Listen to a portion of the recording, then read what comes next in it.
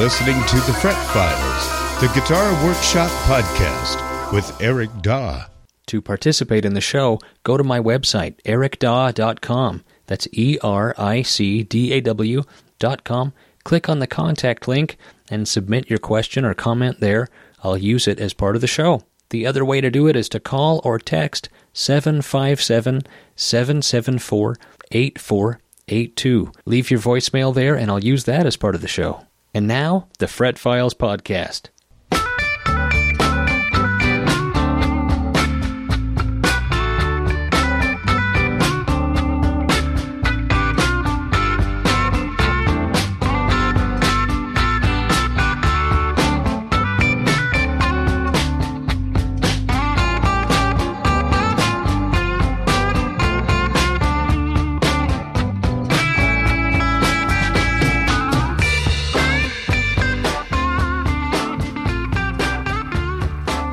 Yes, indeed. What? Whatever. No, everything's fine around here. Everything's great. What are you talking about? The Fret Files podcast is your fortnightly foray into guitar geekery. My name is Eric Daw, your personal guitar scientist luthier guy with 25 years of experience building and repairing guitars. Sitting beside me is this week's guest co-host, the lovely Nat. Hey, thank you. I'm glad you left that in. Well, he's lovely. Greetings. I will read the listener-submitted questions, and Eric will try to answer them as the best he can, drawing on his experience as a professional luthier. What have you been working on lately, Eric? Oh, well, I'll tell you someday. Not anytime soon. Someday I'll tell you what's been going on. I know some of the things you've been working on. They've been pretty interesting stuff. Oh, I've been working on I've got 4 custom guitars that are almost ready to assemble. The paint has been curing. You want to tell us what color? There's 2 Lake Placid blue and 1 butterscotch and 1 blonde. Oh, man. Yeah, 2 of them are going to Emerald City Guitars, my one and only dealer. Mm-hmm. Oh, yeah. And then the other 2 will be up for grabs. I don't know. I'll have them done within a few weeks. Things have just been insane around here. Personally. That's how it goes. My personal life. So... but I'm getting things done. I'm getting repairs knocked out and sent out.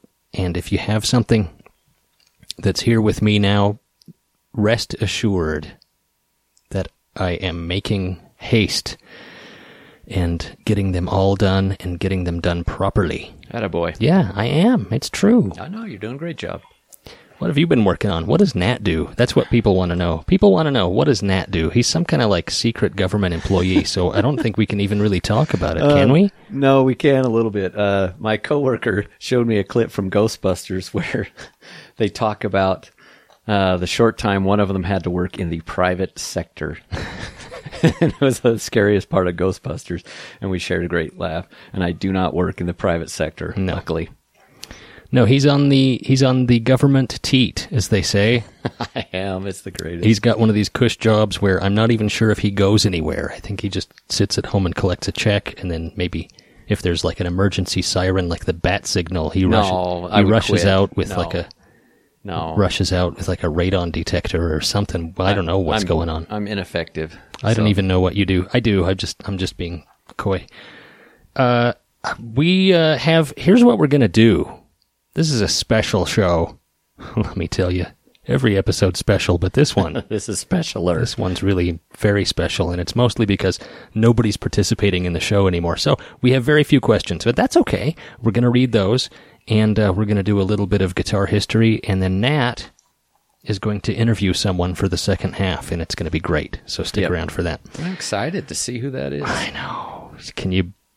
Any guesses? Audience? Not Nat. Nat knows. Not you. I was still having a hard time. I was kind of running through a few options. Yeah. How would you like to hear a guitar question? That would be cool, but first things first, we have this new segment. I don't know if you listen to the show. Oh, of course I do. Nobody really listens. But this is our new segment called the Guitar History Corner. The Guitar History Corner. Oh, yeah. Sounds promising. Well, it's pretty good. A lot of people are familiar with the Gibson Les Paul. Mm-hmm. But how familiar are they with the man? Lester? And his music? A lot of people I don't think, maybe I'm just sitting on my high horse, but I don't think a lot of guitar people even know that there was a guy named Les Paul. I think not anymore. And no. I mean, it's so antiquated, right? Yeah. But that's the original signature model electric guitar. Oh, and he could shred. I mean, there's a reason why. Oh, absolutely. And he was a genius inventor. Oh, he was. Yeah, he pioneered multi-track recording. Mm-hmm.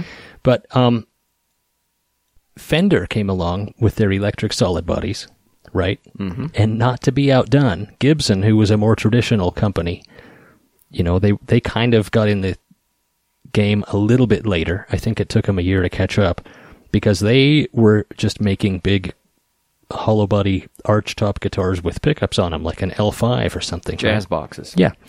And Fender released their canoe paddle Telecaster, and everybody Bolt-on at Gibson neck. laughed, and then they sold like hotcakes. And so Gibson thought, well, this upstart company, we got to come up with our own, in the Gibson tradition. Fancy one. And so that's why it looks like a tiny archtop, the Les Paul. Mm-hmm. It looks like a tiny archtop, right? Yeah. With a single cutaway and a couple pickups on there. But that's why they enlisted Les Paul, because Les Paul was the Jimi Hendrix of 1952. Oh, yeah, I mean, he was shredding, and here to demonstrate is Les Paul. And Mary Ford. That's right. Somewhere there's music, I'll paint the tune. Where there's heaven, how high the moon. Oh, bless her heart. I love Mary Ford. And Les Paul. So Les is like, he's just shredding, and I think we're allowed to use 15-second clips if it's fair use. That was right? educational. That's right. And Les Paul would, before Gibson signed him, he cut an Epiphone guitar all up and gave it a solid center out of like a railroad tie Like or a 4x4 something. or Yeah, something. and he called it the Log. Oh, yeah. And he was even on the Ed Sullivan Show with that thing Oh, really? in 1951, yeah. And the first Gibson ads with Les Paul in them, before the Les Paul was a thing, show him playing that guitar, but the headstock is Obscured. is obscured just out of frame so that you don't see the word Epiphone on the... Yeah, it's got this dark, solid body log stripe through the middle, and then wings made out of this Epiphone. And I think this is before Gibson bought Epiphone, or right around the same time. But Oh, sure. anyhow, so at Les Paul's request, they signed him to endorse their new solid body model, and at Les Paul's request, they were painted gold. So that's why you have the gold top Les Paul of the early 50s. And they were huge stars, Les Paul and Mary Ford, with hits like we just heard, How High the Moon. It's a great song. It was a smash. I know. I really like his music, and it's such a distinctive sound. Oh, yeah. With the multi-layered voices and the multi-layered guitars. It was bright and fast and shredding, and Mary Ford, I think this is true. If not, it's the internet, so I can make stuff up. I think she tracked her multi-tracked vocals without hearing the previous take. She sang each line just based off of the music and the harmony. Wow. And perfectly, like the slurs and things that she did. I think That's they hard to didn't believe, have but it's possible. that playback. Wow. Yeah. So, Gibson was a little bit reluctant to jump into this electric solid body bandwagon, but they did. So they enlisted Les Paul, and who was, like I said, the guitar wizard of his day. Mm-hmm. And Gibson President Ted McCarty and his associates developed the solid body model that manifested everything the brand stood for. I'm reading this, of course. Oh, yeah. Including a carved maple top that Fender could not duplicate. No way. It was a little fancier. I mean, it's definitely like taking the traditions of guitar into a solid body.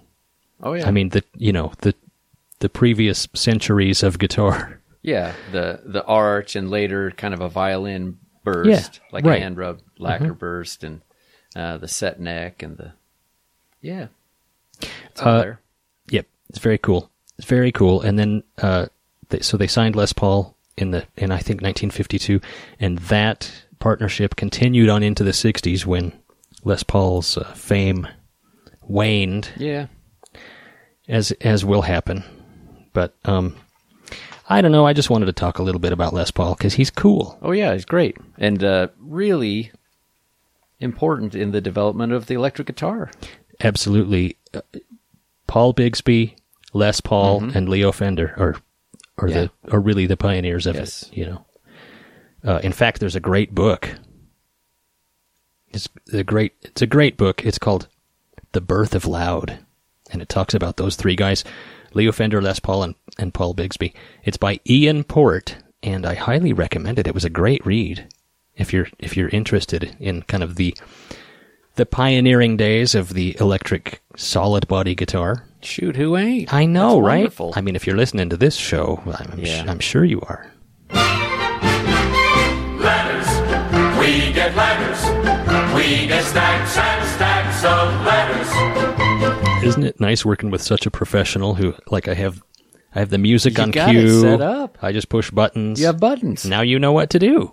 And you That just is- know. I do know.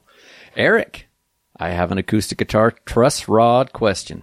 Okay. When National Resophonic first started making replicas of the 1920s and 30s guitars, so these are modern guitars, Yep. replicas, they installed a fixed steel rod into their necks instead of an adjustable truss rod, making the guitars look very close to the originals. Mm-hmm. I have a 1993 Style O. Is that an aught or an O? Oh, yeah. It's an O, we think. The action has always been great and no need for a neck reset after even 28 years. Good. They have since moved to adjustable truss rods for overall setup ease and serviceability, I guess. Through the Fretboard Journal podcast, I discovered Wandering Boy guitars. Oh, yeah. Aren't they just beautiful? They're so cool. Yeah. It's a Stella style. Have you looked blues, them up? Small body. I haven't seen them. Well, I while don't you know if- read it, I'm going to Google this for you. Give me some pictures on the radio. I just love the look and appeal of these great antiqued guitars, and I'm seriously considering putting my name on his waiting list. Being close to their historical role models, these guitars also don't have an adjustable truss rod as standard, but their builder, Jack Tarlington, is flexible and will install any kind of solution desired. Mm-hmm. So, having had good experience with a fixed truss rod guitar already, I wouldn't mind going down that route again. Then again, if it's a custom guitar, I'd like to keep it in good playing condition for a long time, so a solid neck is probably a good idea. That may need a comment later. Should I go the modern adjustable truss rod route on an otherwise vintage correct instrument? Should I just run with a traditional hardwood, say ebony, fixed truss, or even carbon fiber? But that kind of feels worst, he says, as it's the most high-tech material in a very vintage-looking instrument.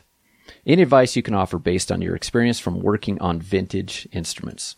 This is from Axel in the UK. Stalwart Yes. fan, Axel. Thank you, Axel. Thanks, Axel. Here's a little montage of some Oh, man. Wandering Boy guitars for Nat to look at while Yeah, and they've got tailpieces. That's interesting.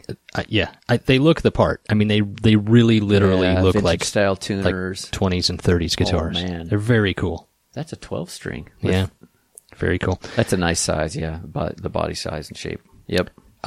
You know, if it were an original, if we were talking about an original 1920s or 30s guitar, and you were having it rebuilt and asking this same question, would I answer it differently? And I don't think I would. You know, Oh, yeah? there are people who are going to disagree with me on this, and that's where, you do what you want, right? Your mileage may vary, and plenty of people will disagree with me on this. But if it were my guitar and I were having it built for me, I would want an adjustable truss rod. So if it came in flood damage or in pieces, but you wouldn't install one as a matter of course, right? On a vintage one, Yeah. it's something that I probably wouldn't want to do on a vintage one that was in perfect shape. But if the fingerboard needed to come off anyway, Yep. and it needed frets and it needed a full restoration, I'd probably think about putting. Well, here's the deal. If that were the case, I would leave it up to the customer, and if they wanted my opinion, I would certainly give it. But look, an adjustable truss rod is a very, very functional Oh yeah. and desirable thing to have in a guitar that you want to, you want it to be as playable as possible. Oh yeah. And it's not just for, as he suggests, avoiding neck resets. No. It's pure playability. Yeah. So, the trick is too, I know that these look old, but they're not. Okay. So a new guitar will need, in my opinion, you'll see more fluctuation in the first few years, right? Okay. So with a guitar that's 100 years old, they really have a tendency to settle in. And if it did not have an adjustable truss rod, in order to adjust any kind of bow or back bow out of the neck, you would either have to heat press it, which I do all the time, or you'd have to plane the fingerboard or put a different fingerboard on it, So, just correcting a little tiny bow in the neck comes at a huge cost, Yeah. a big Major repair. surgery, Yeah, too. and really. It's not the same. Where Maybe I shouldn't say that. if you have just a tiny little bow in the neck and you take an Allen wrench and you give it a half a turn, oh my goodness, what a luxury. No planing the neck, no taking it off. What a luxury.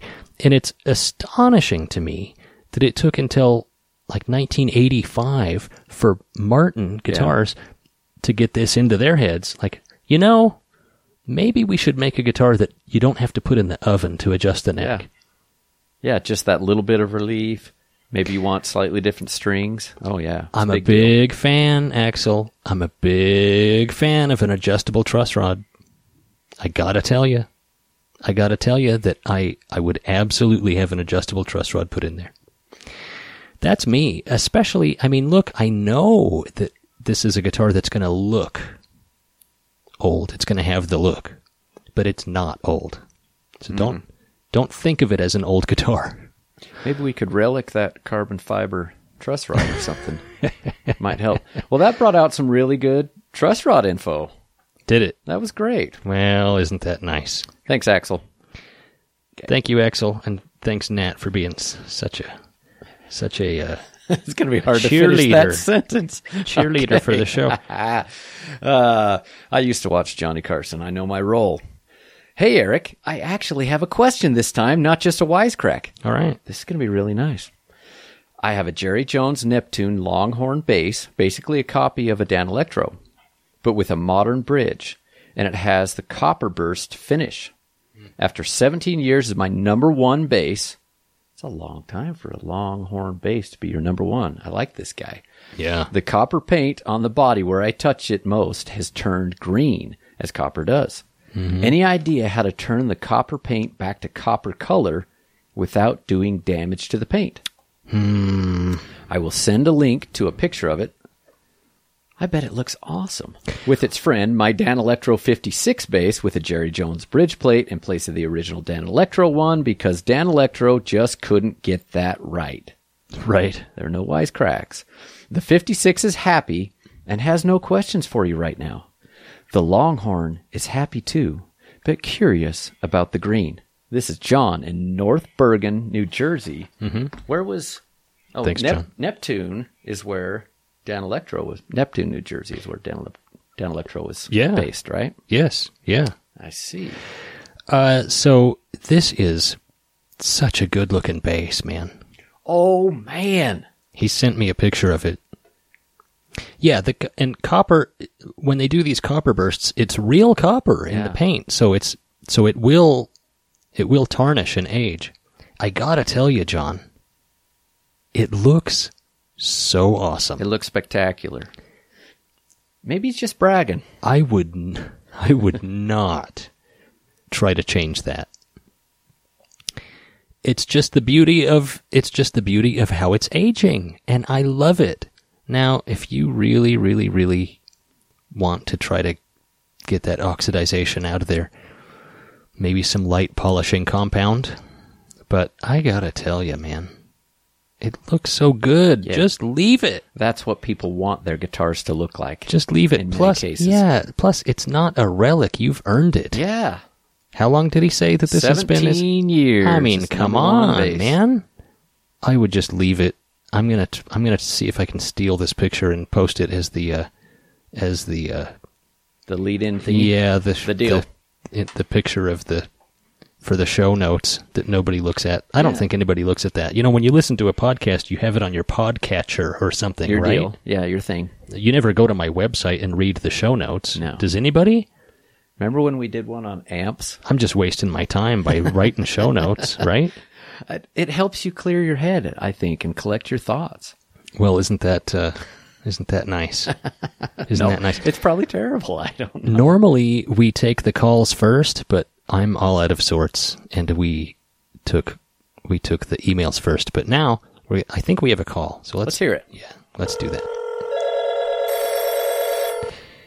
And this is the part where I push the button that makes the call play. Oh, there it is. Oh, Yeah. there's so many buttons. Hey, Eric. Just picked up one of your five-way Tele pickup sets. So awesome. Love it. The in-between sounds are great. And so you were talking on the last episode about your Strat pickups a little bit, and I wonder if you could go into a little more detail about did you sort of hone in for your Stratocaster sound based on like an era of pickups, or maybe a particular year, or maybe even there was a particular guitar that you were modeling or emulating your pickups after? And when you wind your Strat pickups, what kind of characteristics are you trying to impart on those? And maybe you could talk about if you have any other cool like five-way things that you do with the Strat pickups. Looking forward to it. Got a Strat. Looking to get some pickups for, and your Tele pickups are awesome. So thanks again. Well, thanks. Hey, that was great. Well, isn't This guy put some thought into that. I thought Yeah. that was well questioned. So he bought a set of pickups for his Tele from me, and he said, I'm going to be using a super switch, so please put a third wire on the neck pickups at the ground as a ground lift. Right? Oh. So when you wire up a super switch or a four-way switch to get a humbucker sound on a Telecaster, you have to add a third wire. You have to desolder the cover from the black wire, Okay. and then run the shield, yeah. and then run a separate wire from the cover to the ground of the electronics, because when you run the pickups in series, you want to decouple the cover from the circuit. Potential Yeah. the ground loop there. Yeah. Yeah. So that's what he's talking about. He asked for that specifically, so I did that, and I don't remember if I sent him a schematic or if he just, I don't know, if he found one online. I don't know. But yeah, I have a couple different five-way switch options that I use on the custom guitars that I make. One of them has, it still has your three standard Tele settings, neck, both in parallel, and then bridge pickup. And the famous five-way switch mod adds two different sounds. One is series, or humbucking, Okay. and then the other added sound is an out-of-phase sound. Yep. Right. And I've modified mine so that you get two, on my custom switching that I like to do, there's two different out-of-phase sounds. One that's truly out-of-phase in series, and then the other one is out-of-phase, but with a capacitor in there to decouple one pickup just slightly from the circuit, Right. and it brings more bass back in, and Yeah. it makes it sound a little bit more like it's like a simulated Strat sound, like those in-between settings Yeah. on a Strat where it's all quacky. Oh. Yeah. So that's my favorite five-way switching thing, and I don't think that he's talking about that because I don't just give that schematic out. Yeah, he probably got the one like you did for mine. Probably. Which where I there's- really like. It has a humbucker setting Yeah, and an out-of-phase setting. Yeah, Yeah. and they're awesome. I know you don't care for the humbucker as much anymore, but I That's cool. like it. I think it's good. Yeah, it's good. It's good. And he asks, what do I model my Strat pickups Yeah. after? So what characteristics are you shooting for? Is there Yeah. an era? And how do you accomplish that too? So, Telecaster pickups, made by Fender in the 50s were wound with enamel magnet wire. But that's hard to work with Enamel-coated magnet wire. Nah, it's not. Yeah, well, I mean, it is, but... for amateurs, maybe, huh? Yeah. And then when they came out with the Strat, they used Formvar wire. So Formvar magnet wire, I think, has a slightly thicker coating, just slightly. And what that does as you add layer upon layer of coil is it makes each turn of wire just slightly, I mean, we're talking about microns, just slightly farther away from each previous turn. And so you end up with less crosstalk in between the in the coil itself. Like eddies in the there's coil. a dialectic trick in there that's kind of an insulator, yeah. And it turns out to give you a slightly brighter pickup. That is cool. Yeah. And Strats have just kind of this quacky Strat sound, and I think that the Formvar wire is part of that. Has at least something to do with it. That's interesting. The 'cause- 50s and 60s, early 60s Strats. Now, when CBS bought the company, I think they just switched everything to enamel for a while. So later, Strat pickups became enamel.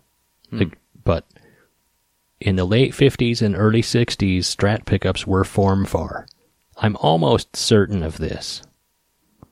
I always hesitate to try to just offhandedly give out I know. knowledge like this because then somebody's going to come out and say, "Actually, Eric, Yeah. the actual fact is," and In one guitar, Yeah. this one day. yeah, and if you want to dispute me on this, go ahead and email me. But Formvar, magnet wire, and I shoot for like a early 60s wind. In the 50s they were pretty underwound and very chimey. And then in the early 60s, they started winding them a little hotter, around 6K, and that's what I shoot for, like a early 60s, 6K. About 6,000 ohms. Yeah. Formvar, Alnico 5, that's what I shoot. Oh. That's what I do. That's what I shoot for on Strat pickups. But if you call me up and say, hey, I want, a 1954 style Huh. Strat pickup, I can make that too. With the like in the different mid 5s. wire, the different enamel. No, with like a lower wind. Oh, the Yeah. lower resistance. Okay. Yeah. Oh, Lower I see. resistance. What else did he ask? I think that was most of it. He the said five-way switch, it's- differences for Strat. Yeah. One of these days I'm going to drop my knowledge on all of this, and I'm putting together schematics. I really am working on it. And I'm going to put together, it'll either be something you can download or maybe even a real little booklet. An that you can- e-book? Yeah, maybe even a see. real physical book that you could buy. I'm going to try to get it done this year. But one of the schematics is my crazy Strat wiring. I take a Strat, I wire it like it's a Tele with 2 pickups, the outer pickups, hooked up to a crazy switch, Okay. a 5-way super switch, to get bridge, out of phase, then neck and bridge, and then another out of phase, and then neck. Okay, so just like my 5-way Yeah, Tele. right. And then I take the middle pickup and wire it to the 3rd pot. So you can It's got its own pot. bring the 3rd pickup in no matter where you are on the switch. Uh-huh. And so you've got a master volume, master tone, and then the 3rd knob brings in the middle pickup. And what happens is, if you strum a chord and you're and you're on one of the out-of-phase settings, and you bring that third pickup in and out just a little bit, it is literally a phase shifter. Oh, yeah, man. So it's a passive analog. It sounds just like a phase pedal. Manually controlled. Like it sounds like a phase 90, yeah. but it's a manually controlled phaser. Someone needs to tell Waylon. Dude, it's so awesome. That does sound. I have my Strat wired like that, and I love it. So that's my secret crazy Strat wiring. Well, that's exactly what he's looking for. Yeah, and someday I will put all those schematics. I probably have 20 different schematics that'll be in this little e-booklet, you know. I can't wait for the e-manifesto. Yeah, it'll be great. And since I'm not doing anything this year, then I'll work on that. This episode of the Fret Files podcast is brought to you by the lovely and delicious Apex Coffee. Oh my God. Nat knows about it. Nat, what do you think about Apex I like Coffee? Apex. Where's Apex? Is it in Waco? They're in Waco, Texas. I gave Nat a bag of Apex Coffee for helping with the podcast. Yeah. And he's been raving about it. Yeah, it's the good stuff, that oversteer. It is good stuff. I think it's lovely. Apex Coffee Roasters. They search the globe for the best coffee beans available. They really do. They roast them right there in-house in Waco, Texas to unlock the natural aromas and flavors that make each cup an individual experience. You can order Apex Coffee online. Fret Files listeners can use my promo code PINUP, PINUP, It works. at checkout to receive 10% off from apexcoffeeroasters.com. Hey, life happens. Coffee helps. apexcoffeeroasters.com.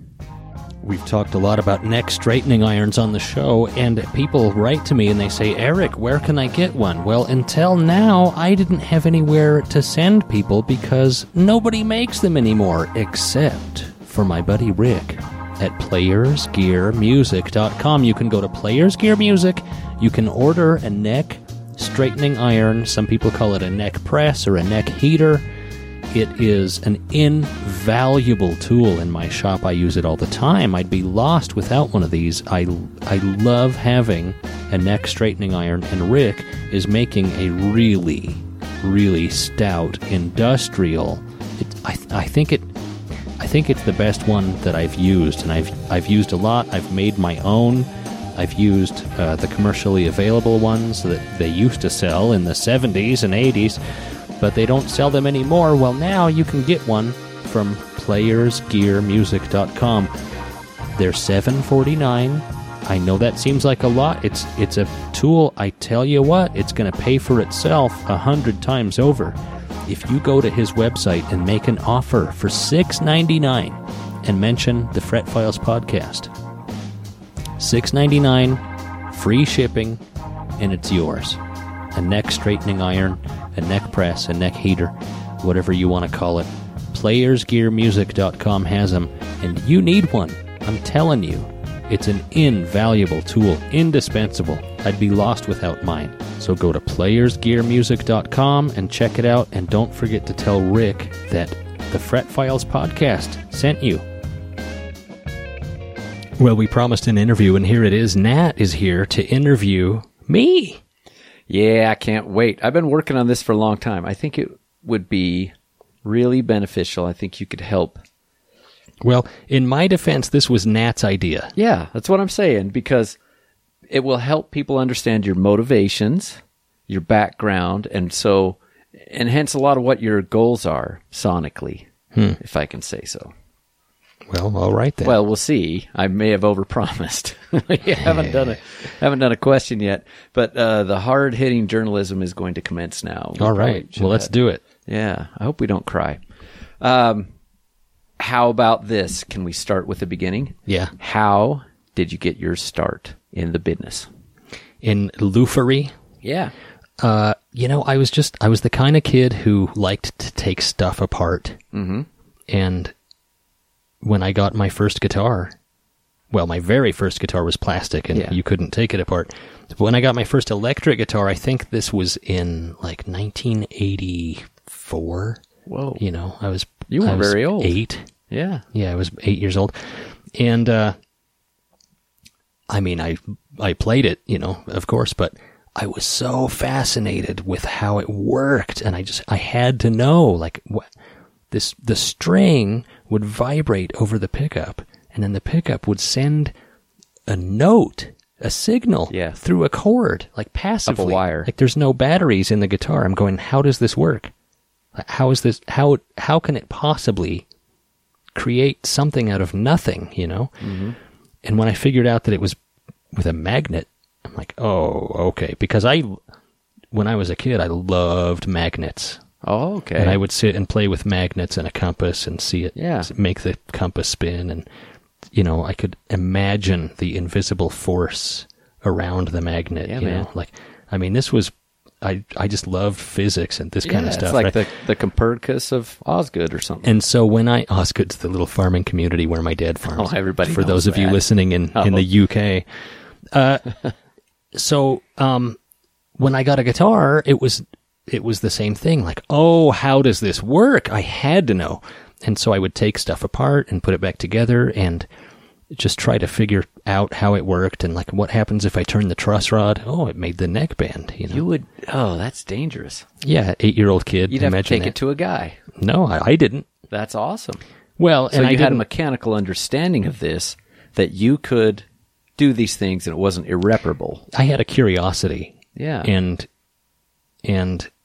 thankfully I didn't destroy that guitar. Yeah. I still have that guitar, by the way. But then as I got older, I just was a tinkerer, and I kind of got a reputation with the 8 or 10 kids I knew in the neighborhood that also played guitar, and they would be like, Eric, can you make my guitar play like yours? How come mine doesn't play very well? And so it was kind of alchemy. Like I didn't know what I was doing, but I could adjust things, and like I think that makes it play better. And this was before you could just go on LuthTube and Isn't that amazing? It was before the internet. I mean, you could not get this kind of information just by clicking a button. No, not at all. And Right. and it's revolutionary, the Yeah. difference. And so I found a few books. One was by a guy named Hideo Kamimoto, some Japanese fellow who wrote this book about guitars in the 70s or 60s, like 1970 or so, like how to adjust your guitar Repair by Hideo Kamimoto, a classic. And I found several books like that, and I think Guitar Player magazine would have little tips and tricks about how to do this or how to set your action or intonation or electronics. Here's how to solder and how to replace a jack, and and I would buy those. I'd buy all those guitar magazines and I'd learn. And there was by the time I got to working age, there was a guitar shop in my town that I went and basically begged for a job. Guitar shop. Single. Yeah. Right. Well, no, there was two. Oh, I guess so, yes. Mike's Music started, about that time. But so I went and started working for a place called Chesbro Music, and they started me out in the... Shipping? Yeah, I did a lot of shipping, like boxing up sheet music and stuff. But they had a quality control department because they were the distributor for Ibanez for the whole West. Tama guitars? Yeah, Tama guitars too. But Ibanez would ship guitars here from Korea and Japan, and they get shipped to this distribution center in Idaho Falls, where I grew up. And so they had a little quality control center where guys would grab guitars off the shelf and fill the order, and then go through the guitar and make sure that it was okay, make a few little adjustments. And I think I did that for a few years, and then they moved me into the repair department. And I really started learning there, and then, the rest is history. Moved to Seattle, and by that time, I think I had 10 years of experience working on guitars. Well, and you did a little bit in between. You worked on some stuff for me when you were that other shop. Oh, yeah. And so you were getting you had probably, I wonder if you had as much repair business as anybody. Yeah, I don't know. At that time. I don't know. That was... Yeah. And so I've been doing it since, I don't know, professionally I've been doing it since, The 90s, Oh, yeah. You're experienced. I guess so. What do you think about calling yourself a luthier, though? Oh, I know. Well, yeah.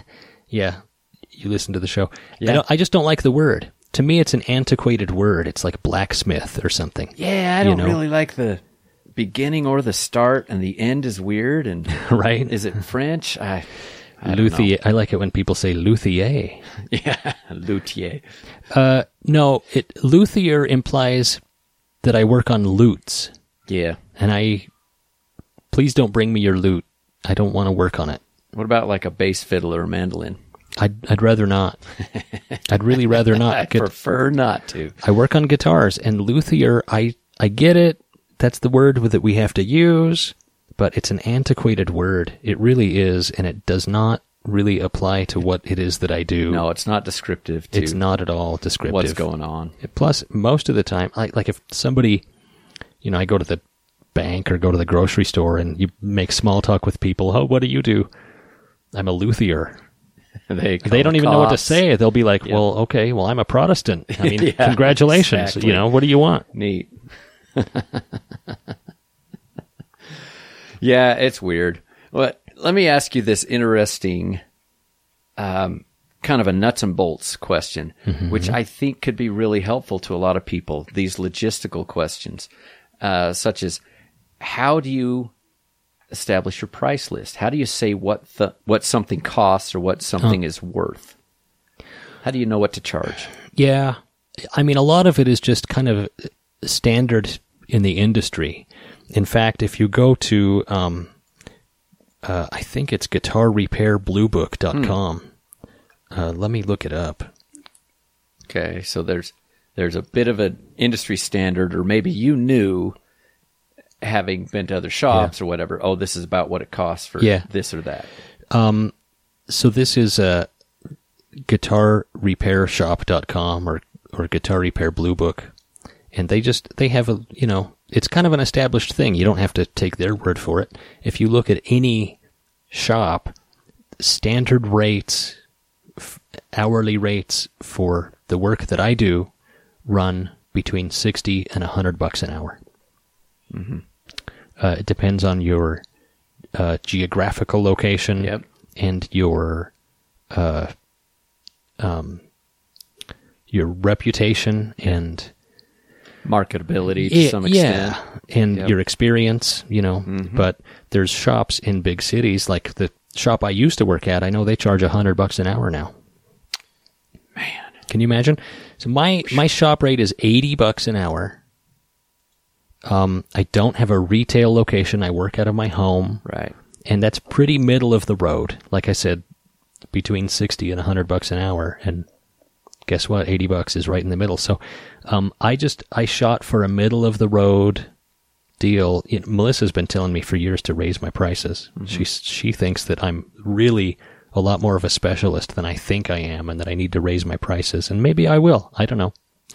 But $80 an hour, and then I have kind of a chart that I've always worked from, kind of this chart that I have that says, a neck reset is going to cost probably about this much, and swapping out a pickup in a Strat is going to be this much. And for years I had this kind of handwritten chart that I just referenced, and then after a while I put it on my website, like, just here's my prices, here's what it is. And like swapping tuners would be, I mean, I don't even remember, it would be $40, But it's not always, it doesn't always take the same amount of time. No. But I can't just sit there with a stopwatch and say, okay, this took me 21 minutes. Now let's take $80 and divide it by 21 minutes. And I just, so it's kind of a generalized thing. Like, I charge a half hour of labor to do this, which is $40. Or I charge 3 hours of labor to do that, $80 an hour times 3. So it's kind of by the hour, but also a little bit from the hip as well. There's a little bit of piece rate because of your experience. You can do that. It may be harder for someone starting out. Let's talk about how you are a bit of a specialist, right? I mean, there's some things. Well, you don't do lutes. So we're narrowing down the scope. But there are a lot of things that you don't have to do that other people starting out have to do. You can be choosy in a lot of your work. Yeah. How about you tell us about some of these great guitars you've worked on? Are there any maybe that have eluded you, you wish you could have worked on, or any special dream guitars that you would really especially enjoy working on? Well, I've worked on, dream guitars. I've worked on a lot of dream guitars. For me, a lot of 50s Fenders and Gibsons and very valuable and rare guitars. I mean, just unbelievably rare custom color Fenders and late 50s Les Paul standards. I mean, guitars that are like $300,000. As good as it gets. I've worked on guitars for Billy Gibbons and Jimmy Vaughn, a lot of my heroes, man. Yeah. I've worked on K.D. Lang's acoustics. Oh, yeah? What'd you play?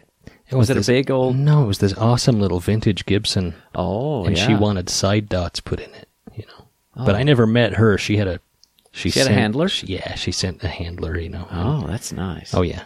But then later told the handler to call me and tell me what a nice job I did. And so I Sweet dots. Yeah, right, yeah. I mean, I never even talked to her. But no, I've worked on famous people's guitars and just famous and rare guitars. I've never worked, and I've always wanted to, I've never worked on a real 50s Corina Gibson Flying V. Oh, interesting. And that would be super cool. Have you ever seen them in the store at Emerald City? They had one, I think, like 2 years after I left. They had one come through. But it was a the 15 big deal. years that I worked there, they never had one. Wow. I mean, they're so rare. Yeah. There's only a handful of those. They probably have handlers, too. Oh, yeah. Yeah. But, That is cool. Sorry for dropping names. Let me tell a quick little story. We can edit all this out later. One time about name dropping, because I don't think you are particularly influenced.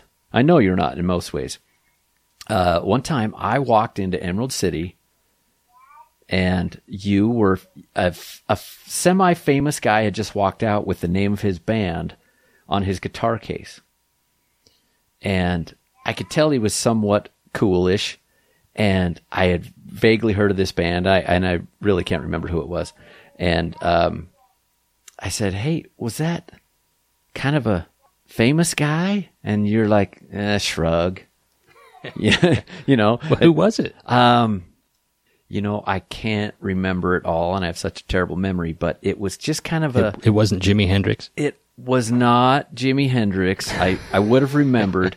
But there was a stencil on this guy's case. And anyway, the point is, and I remember distinctly, I had heard of this band on the radio or something. Sorry, I hope this doesn't ruin the whole story, but I said, well, yeah, those dudes are kind of famous. And you said, it's rock. Like, that's a pejorative for modern indie. I mean, I like rock and roll. I know. Well, the thing about it is that I used to work on a lot of guys' guitars when they were in bands. I mean, this was in Seattle. Yeah, when they're touring. But I didn't know who the band was. I just knew that the guy was named John and had an Epiphone Casino or something, you wouldn't right? even know. And I didn't even know. I mean, I was working on the Walkman. Do you know who those guys are? I was working on their guitars for quite a while before I figured out who they were. Or vaguely almost remember. Death Cab for Cutie. I worked on their stuff, and I worked on Pearl Jam's guitars, and but I don't mean to. It's a delicate thing.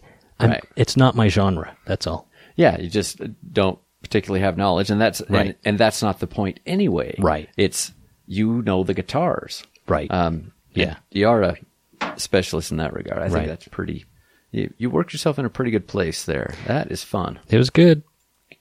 Okay, let's move into your influences musically, because I think that really informs your guitar building, your guitar repair, even the sounds you want to get, and these aesthetic standards that you have. And maybe people don't know as much about that. That's interesting. That's an interesting take. See, I wouldn't think people would care. Yeah. But I think you have strong motivations that people don't really know about. And it might even inform how you do your switching, right? Or how you want your pickups to sound. Well, I've always been really interested in guys who have a sound, right? Mm-hmm. Distinctive. A distinctive sound. I mean, you can hear one note from B.B. King, and you know it's him. Mm-hmm. Yep. Or Albert King, or John Lee Hooker had a distinctive sound, or Jimmy Vaughn, to talk about a more modern Still does, guy. So, and when he came in, I worked on Jimmy Vaughn's guitar and talked to him for a while, and I worked on his Strat and handed it to him, and then he played it unplugged, like no amp, no cord. He just played a few licks on it. And from that unplugged Strat came Jimmy Vaughn's tone. Yeah, it's amazing. I mean, it's literally in his hands, man. Yeah.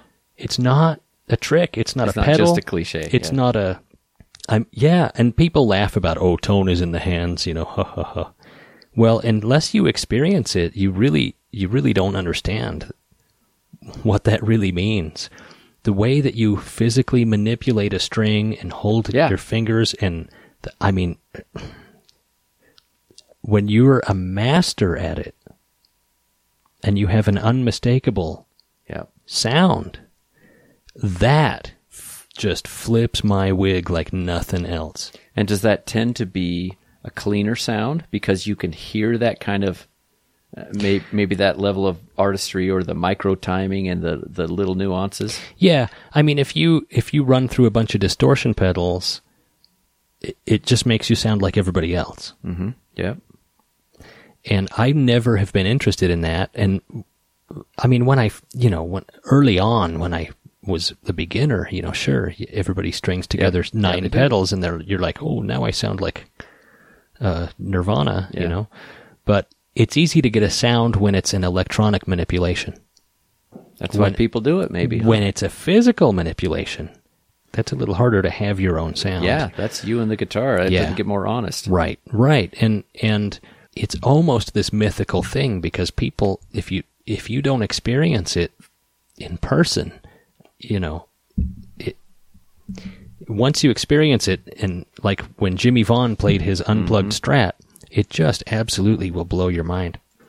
Anyhow, it's blues is what it is, and blues music has been my passion from the time I was a teenager. I mean, early on when I was like 8 years old, or I think, before even I got a guitar, I think I was 6 when I saw the Buddy Holly story. And life changed. And my life changed.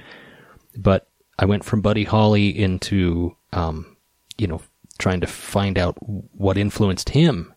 And I got into blues, and I bought, when that Robert Johnson 2 CD box set came out in the 90s, I went down and bought that. And, life forever changed. Blues guitar, and it's all about phrasing, which I love. Just how guitar players will come up with, even just using 3 or 4 notes, the order that they play them in, and it's very conversational, and the phrasing. Yeah, call and response. It's I get goosebumps just talking and thinking about it. I love that stuff. Well, and they tend to play, especially the early guys. Now, when you say blues, I think people have no earthly idea what that means anymore. Oh, right? I know. Yeah, I've been trying to book gigs lately, and I call these clubs and say, hey, we play blues, and they immediately go, oh, no, not interested. Right. Because they either think some weird Blues Brothers thing, or they think that you're going to be some heavy-handed, like ZZ Top band, which not to disparage ZZ Top, I love ZZ Top, but they're not blues, man. And that's not what you mean by blues. You mean... No, I mean Slim Harpo. These guys, that have incredible economy of phrase. Right. And they have this simplicity that I know you really like. Yeah. And this maybe some sparseness. There's a lot in between the notes. And it's all about the groove. Yeah. Early Muddy Waters, or Jimmy Reed. I love Jimmy Reed, and it's not virtuoso music. Like, it's not like shredding guitars, and that's I think a lot of people think that it's going to be, you know, like face melting guitar music, and man, that's not what I'm into at all. Yeah, this is true. I can confirm that. Well, tell me about. I know you like also instrumental type music, maybe 60s, maybe Booker T or Meters, that kind of stuff. Yeah, I do. And that has that kind of, it tends to have that very clear and rhythmic guitar that I think you're looking for when you pick up, you know, one of the guitars that you've made. Yeah. I think that's right. Oh yeah. Steve Cropper is a huge influence on me, and I got to meet him too. Super nice guy. I got to open for him. And his phrasing and his timing and his economy, you know, his note choice, it just adds to the music so much. So many guitar players think that music is this framework, this frame, like a picture frame around their guitar playing. Like the song is a frame around their guitar playing, and it's not that way at all. And you, if you think about the guitar that way, you are going to bore the hell out of everyone that you play for, because the guitar is just another instrument in the band, and if it's not adding to the musicality of the song, it's about the whole it's song. It's boring. I mean, I get it. You know, Van Halen or whatever. I mean, you know, there's virtuosity, and I appreciate it. But how long can you listen to that before you feel like you're getting beat over the head with a guitar? Well, it is clear that you have to move the groove along, advance the whole song, and Steve Cropper would do that. Oh, yeah. And especially maybe in instrumental bands, even when you're soloing, you're moving the song along. Yeah. It's not just your turn to do tricks. Right. Yep. Yeah. Yeah. And Steve Cropper, you know, I think that his guitars were out of phase. His Telecaster that he used in the early mid-'60s was out of phase too. Without a switch. And because in those days they wired tellies differently. So you had a three-way switch. You could use the bridge pickup, you could use the bridge pickup. In the middle position, you could use the neck pickup, and all the way forward, you could use the neck pickup with a capacitor on it that made it sound like you wrapped your amp in a blanket. Yeah, a tone cut. Sounded like crap. Yeah. So guys would rewire them so that you could get bridge, both pickups, in between, and then neck pickup. And Fender, a lot of those tellies, those pickups were out of phase, but no one would ever know because you couldn't use them together. It didn't matter before. So a lot of guys would modify their switch so they could use both pickups. And I think that happened on Steve Cropper's famous telly, and his pickups just happened to be out of phase with each other. Huh. And it adds so much to those records, man. Yeah. You listen to like, we should play a clip. Hold on. Okay, I got it. This is called Hip Hug Her.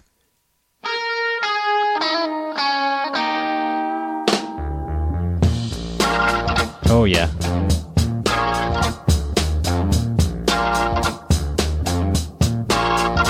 You can't beat it.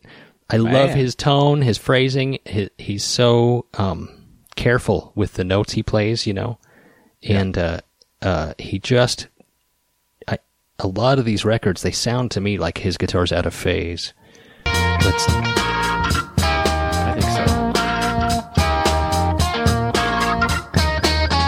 Oh yeah, that's kind of mean.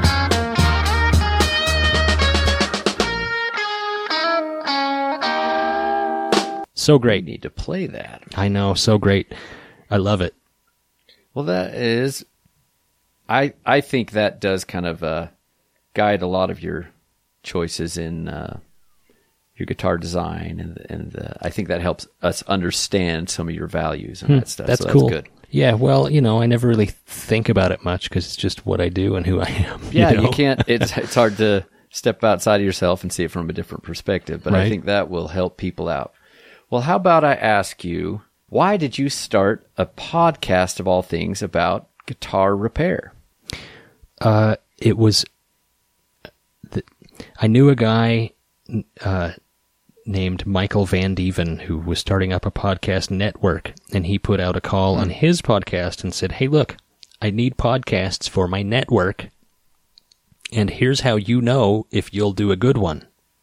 You are a specialist or an expert about a subject, and you're going to do a podcast about that subject. Bells went off. Yeah, and I thought, because I had been looking, podcasts had just kind of started up, and I had been looking for podcasts about guitar repair because there was all these podcasts out there, and I was searching for one, and there wasn't one, and I thought, well, that's a bummer.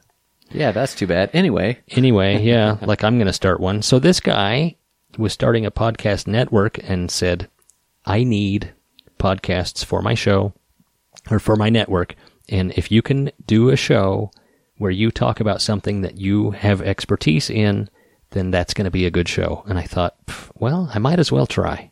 I might as well just give this a shot. I really didn't it didn't really cross my mind that it was going to advance my business or career or anything, but it really has. Oh yeah. I think it's really helped. But I was I've always listened to a lot of talk radio. Yep. Not necessarily because of the subjects, but because the conversational aspect of it and the storytelling and, like Art Bell. I'm a big Art Bell fan. Well, and I always loved... Yeah, and it's also while you were working. And years ago, people used to listen to the radio, and you know what? It got annoying when you heard the same song 8,000 times if you're listening to it 9 hours a day. By the third time you hear the boys are back in town on the oldie station, you're ready to listen to something else. So you're waiting for that, noontime Paul Harvey thing to bail you out, right? And a new subject. And I know you always like that. So anything from NPR to, Art Bell, I listened to talk radio. I listened to a lot of talk radio, and I liked it and thought, man, that's a fun thing. Car talk. Yep. And that's kind of what I thought this show would be. I thought, if I could do guitar talk. Oh, man. If you could do how cool would that be? Like car talk. Oh. So that's why. Anyhow, thanks for interviewing me. That's an hour, so we're going to wrap it up. Hey, that was good. I think we learned quite a lot. Thanks a lot. Well, thanks for co-hosting with me, and thanks to our listeners out there. We really appreciate your participation in the show. If you want to send in questions, go ahead and saunter over to my website, ericdaw.com. Click the contact link and send in your question or comment there. We'll use it as part of the show. The other way to do it is to call or text 757-774-8482, and we'll use that as part of the show. Thanks so much. We'll talk to you next time. Thanks, everybody.